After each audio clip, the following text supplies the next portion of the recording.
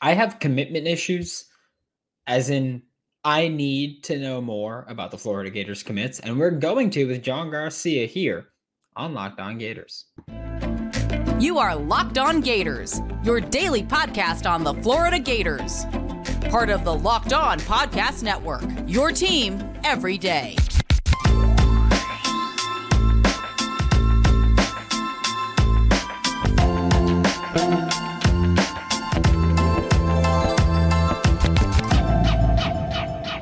Joining me now for Locked On Gators is John Garcia, Locked On's recruiting insider. And John, I'm going straight into it with DJ Lagway. He is the talking point for the Florida Gators. He is on campus right now, I'm pretty sure, with wide receiver Jeremiah Smith, but we'll touch on that in a little bit. But for Florida, how important is it for them to have DJ Lagway? Because it's not just a QB. Like this isn't having a 3-star quarterback committed. This isn't, no disrespect, or maybe some disrespect, Marcus Stokes out here. Like this is DJ Lagway. He's a 5-star QB from Texas. Everyone wants him. How important is it to have him committed this early in the process? It's been 4 months already.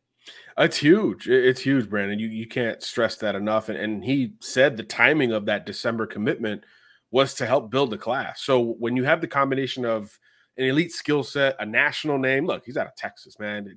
A big-time blue chipper from Texas. I mean, that is as national as it gets. But when he already has that motivation to build from within, it's huge. And just to put it on the Jeremiah Smith spotlight just for a second, think about the schools that are after Jeremiah, right? You got, of course, committed to Ohio State, no quarterback commitment. Miami's trying to keep him close to home, no quarterback commitment. I think they only have a kicker on board right now. A couple schools trying to flip him, Tennessee, USC, no quarterbacks committed to those schools. Florida, which has him on campus right now, does. So it's not the biggest thing in the world from Jeremiah's perspective, but comparatively, when you dig into the intricacies, which for a 5-star number 1 receiver, those things matter. Having a rapport, even if it's just personal initially with a quarterback commitment, is a huge deal. These classes are built together. And when you look back at those classes, it's, oh, this guy came in with this guy, and all of that stuff aligns, and you don't expect a 5-star quarterback to sit very long either, which is always advantageous to elite receivers. So that is huge, even in principle. But when we know specifically with Jeremiah and everyone else, DJ is hammering these recruits for Florida, waving that orange and blue flag, that makes a world of difference, because you hear a billion recruiting pitches a day from coaches, probably trainers, high school coaches, 7-on people, fans on social media. But when it's coming from the guy who could theoretically target you, 100 times a year, it hits a little bit different. Those quarterbacks are truly the pillars and the face of the recruiting classes, and it goes beyond being the potential future QB1 at whatever school they're committed to. And DJ himself, having talked to him, having been around him, he's got that pull, man. He's got that gravitational pull that resonates with recruits. It's not a lot of BS and rah-rah stuff. It's a lot of fact-based stuff. And that's really, important for this Gator commitment class. And offensively, as they start to hit their stride with some of these targets, that's going to matter. And we're hearing recruits talking about DJ without committing to Florida, right? Just initially, yeah, I was there and DJ was there and he's talking to me already. We're already hearing a lot of that, including from Jeremiah Smith. So for them to now be there in person, it'll hit it on another level, just specifically. But yeah, it's monstrous for Florida to have him on board this early and have him be this persistent on building the class. Yeah, and just to touch a little bit more on Jeremiah Smith, how important is it for Florida's recruiting, or what advantage is it for Florida's recruiting side of things, where, if I'm not mistaken, when he committed to Ohio State, they had Dylan Raiola, I believe his name is, who is no longer there, no longer committed, no longer even in contention to be. Yeah, he's not going there. So how important is it where he committed there and he was like, okay, I'm gonna have this QB with me, and now you're not going to have that quarterback.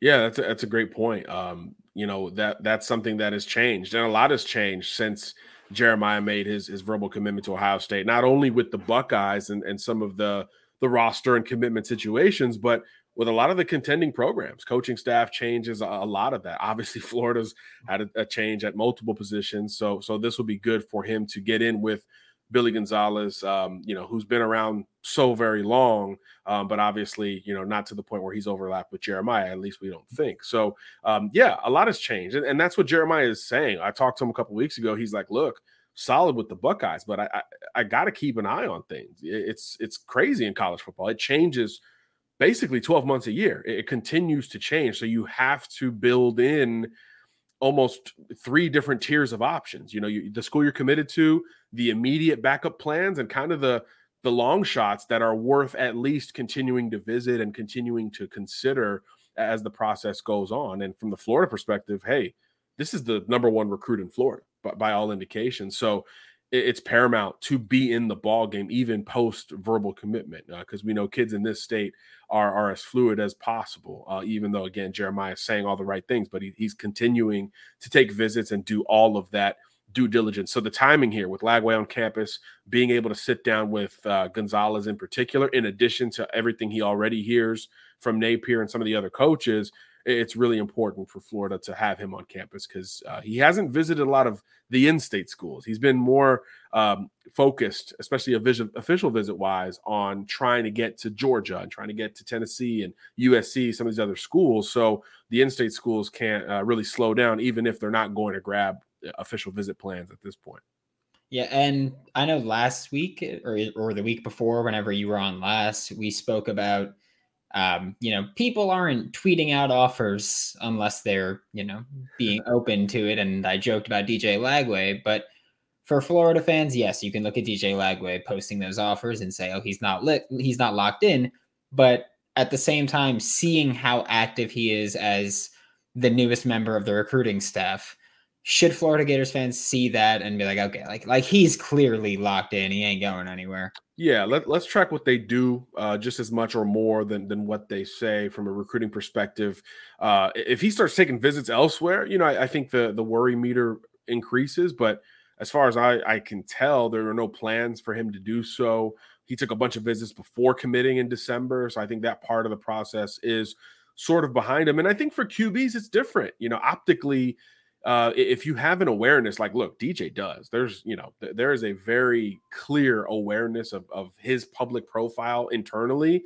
You can't be taking a bunch of visits. No disrespect to Jeremiah Smith or anybody else doing it.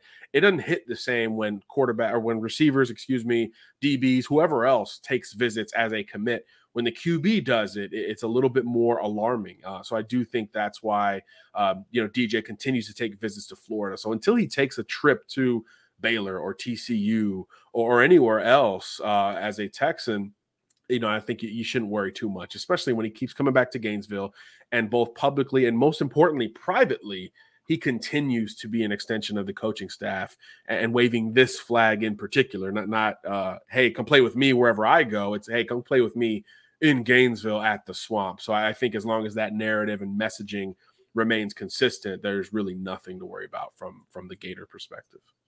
Today's episode of Locked On Gators is brought to you by FanDuel Sportsbook. March Madness is here. Obviously, at the time of recording, this is right before the Sweet 16 tips off. And let me tell you, if Kansas State loses to Michigan State, I am going to be in shambles. Absolute shambles. Keontae Johnson, Marquise Noel. I need y'all to carry me here because I need the win.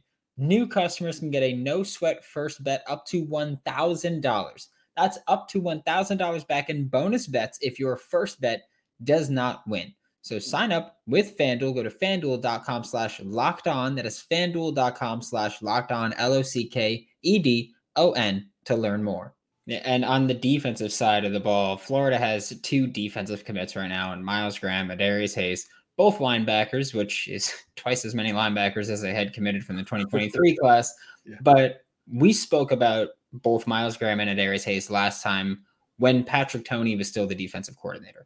For both of them, if I'm not mistaken, one of the things you mentioned as a positive trait was pass rush ability. For Darius Hayes, it was more translating with his measurables. He was listed as an edge in most places. Now he's finally actually listed as a linebacker. Hey, Miles Graham, he's excelled as a blitzer on the interior. New defensive coordinator, Austin Armstrong, loves to blitz. He blitzed 40% of the time at Southern Miss, the 8th most in the country, yada, yada, yada. how does that really turn from, or does it turn them from a good fit in Gainesville to a great fit in Gainesville? It really does. I mean, they both work so well downhill. They're great accelerators.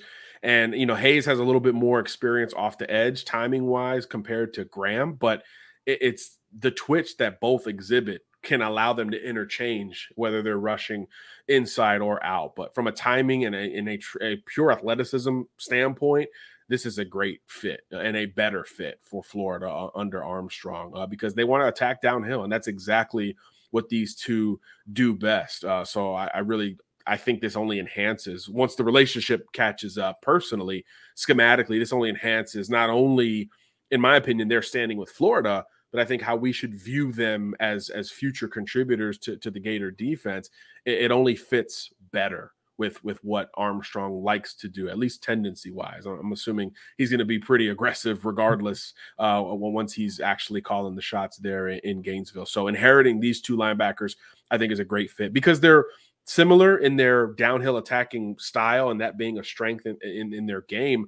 But obviously, frame-wise, they're a little bit different, right? Graham's a little bit more built to play inside, although he can work off ball and certainly play laterally. And Hayes is a little bit more built towards space and playing a little bit more outside. So if you're coming downhill at both of those angles, you're putting a lot of pressure on the offensive line and most importantly, the quarterback on the other side of the ball. So I do think their strengths are only enhanced with this coaching change, which doesn't always happen. Usually it goes the other way.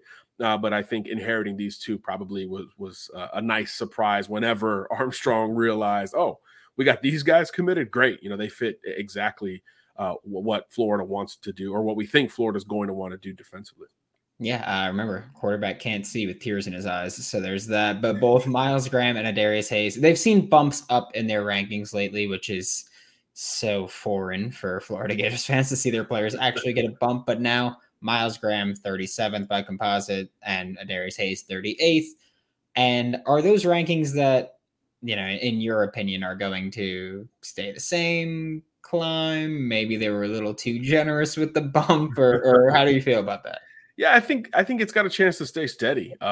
Graham has always, again, athletic profile wise, has always flashed. He's always been this head turning, threat coming downhill defensively. And then Hayes was always kind of a combination with him. I think he's the one that is easier to move up or down relative to what you like to project within your evaluations. Because like you said, he's built like an edge, built like an outside guy who wants to stand up and come off the edge, but he's got this off-ball game that has really developed. His junior season working off ball was sensational. He was creating turnovers as a hitter and as an interceptor, playing incredibly well laterally and in space. And when he did work downhill, it was consistent and he brought some explosiveness at the point of contact. So he projected initially as a we'll see if he fills out, we'll see positionally, to now after his junior campaign, it's a little bit more tangible and say, hey,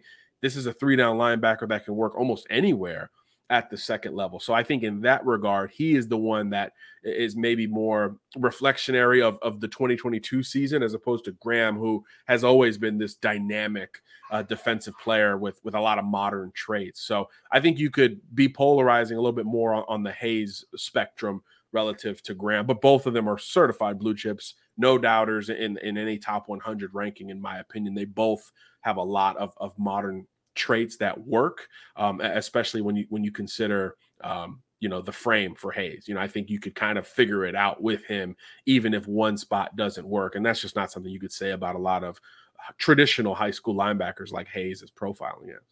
Yeah, and how do, we'll say, just grouping them together again, how do both of them kind of project as early contributors? Because for Florida, you've got a bit of an older linebacker room in 2023. Yeah. You've only had one commit come in Jaden Robinson, who I love, but one linebacker in a room where you're going to play at least two every down. Not the best situation to have there.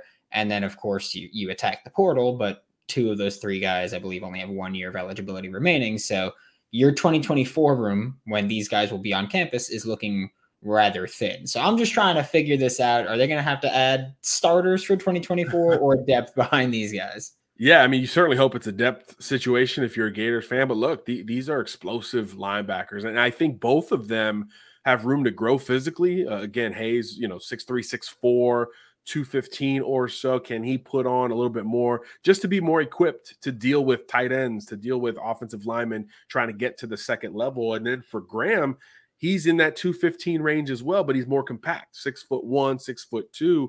So how does that translate? Because he's so explosive that doesn't really have to take on a whole lot of blocks on Friday night. So that's really the only unknown in his game. So I think a little bit of weight would probably benefit him as well. But we've got a lot of time between now and them having to contribute at Florida, even if it has to go down during their freshman season. So I think for both of them, adding some good functional weight, but not too much, especially in Graham's case. He's in this day and age, you can work at 220, 225 at the SEC level, whereas 10 years ago, that would have been an afterthought. You would have to redshirt and put on a bunch of weight to take on, the fullbacks at LSU and Arkansas. Not quite the same in this day and age. So I do think that both of them, if need be, could physically be ready to go, even though they do need to put on at least a couple LBs.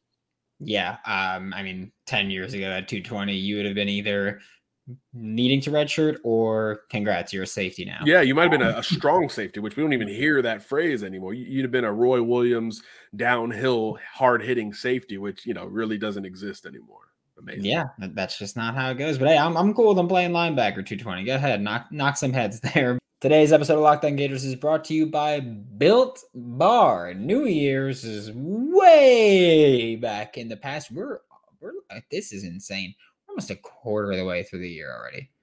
That is bonkers, which means if we're almost a quarter of the way through the year, we are pretty freaking close to summertime. So if you're trying to get in shape, have yourself a Built Bar. Built Bar's coated in 100% chocolate. Most bars have just 130 calories, 4 net carbs, and 17 grams of protein.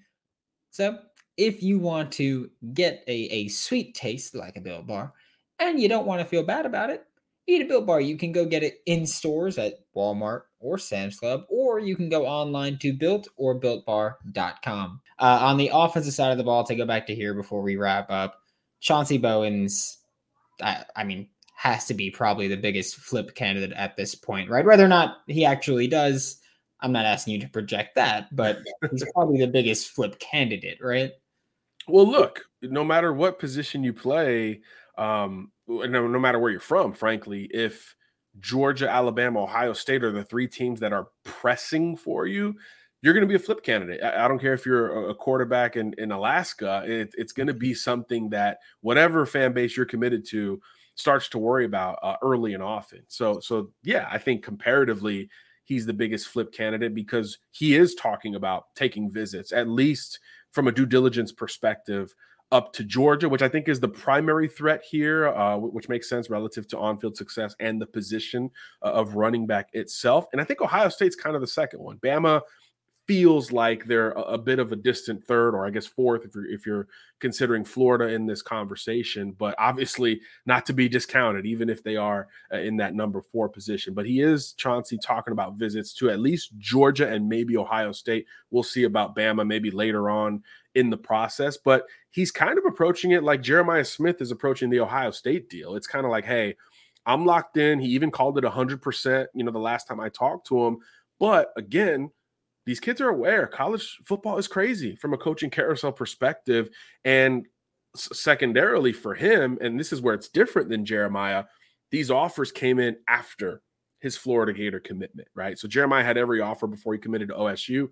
Chauncey didn't when he committed to Florida, back in the fall. So I do think that creates a different, awareness. Hey, I didn't have this opportunity. Now I do. Let me at least take a trip out there just in case it's the best or the worst thing in the world. Let me at least have, experienced it. So I think there's a little bit of due diligence there from Chauncey, but again, saying all of the right things. But there's no doubt when it's Tony Alford, Del McGee, when these are the position coaches coming after you, guys who have been there, done that, no disrespect to Jaluk, that's something to absolutely keep an eye on, especially since we know visits are going to go down to at least 1 or 2. If it gets to all 3, that alarm's going to be, a consistent talking point for your audience, unfortunately. I'm ready to be heard again. But for Florida, when you're going through this, Florida is simultaneously trying to retain Chauncey Bowens while also add another running back to the class. They got crystal balled for Kaden Daniels. They're in with visits with Anthony Carey. They've got multiple guys they're talking to and that they're trying to bring to Gainesville to, of course, bring in a second running back in this class. But how do you kind of approach that of going, yeah, we want another running back, but don't worry, Chauncey, like we're not brushing you to the side kind of situation? Yeah, I think Chauncey knows he's a priority there in Gainesville. And I think because of what programs like Florida did in 2022, there's a different awareness from running back recruits. You're not going to go somewhere and be, Ron Dane and get 30 carries a game. I aged myself here. You're not going to go be Najee Harris and get 30 carries in a game at any given school. Jonathan Taylor, any of these modern backs, Saquon at Penn State. It's going to be a committee in almost every scenario. Now, that doesn't mean if you're not the best guy or have the hot hand that you're going to get more carries in one game or in one stretch of games.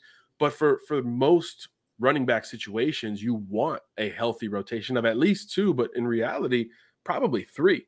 So I do think most running back recruits understand that when they are, especially when they're considering big time programs, so it can go the other way. Hey, Chauncey Bowens is the number one running back on the board for a lot of these programs. What is my role as a Stacey Gage or as a Jarrett Gibson, looking at Florida? How does that work? So it does work both ways, but most all of those guys have already considered or have already experienced splitting carries. I mean, Gage and Gibson split carries together at IMG a couple of years ago. So it's just more understood. There's not a lot of diva mentality with today's running back recruit compared to some other positions, like maybe wide receiver, where you're like, hey, I'm an alpha, I need all the targets. It's not quite that feel for running backs nowadays. And it's good for them because their shelf life is already so short. What we're seeing in the NFL right now, a whole lot of conversation around the devaluing of the position, even though most NFL organizations and high-profile college programs are going to this committee type model. So preserving yourself is a benefit. It's a plus in how you approach recruiting multiple running backs together. And the programs we mentioned with Bowens, Florida, Ohio State, Georgia, Bama, they've all been doing it for years very successfully. So I do think that's important for that approach on the positive end, much as it might be viewed as a negative elsewhere. Yeah, I feel like the Florida Gators are like that Game of Thrones picture where it's like the one person with the sword and then the entire army coming at them. That's them trying to protect Chauncey Bowens. But thank you so much, John. This is John Garcia, Locked On's recruiting insider. Catch him every week on Locked On Gators and all throughout the Locked On College channel. Thanks for having me.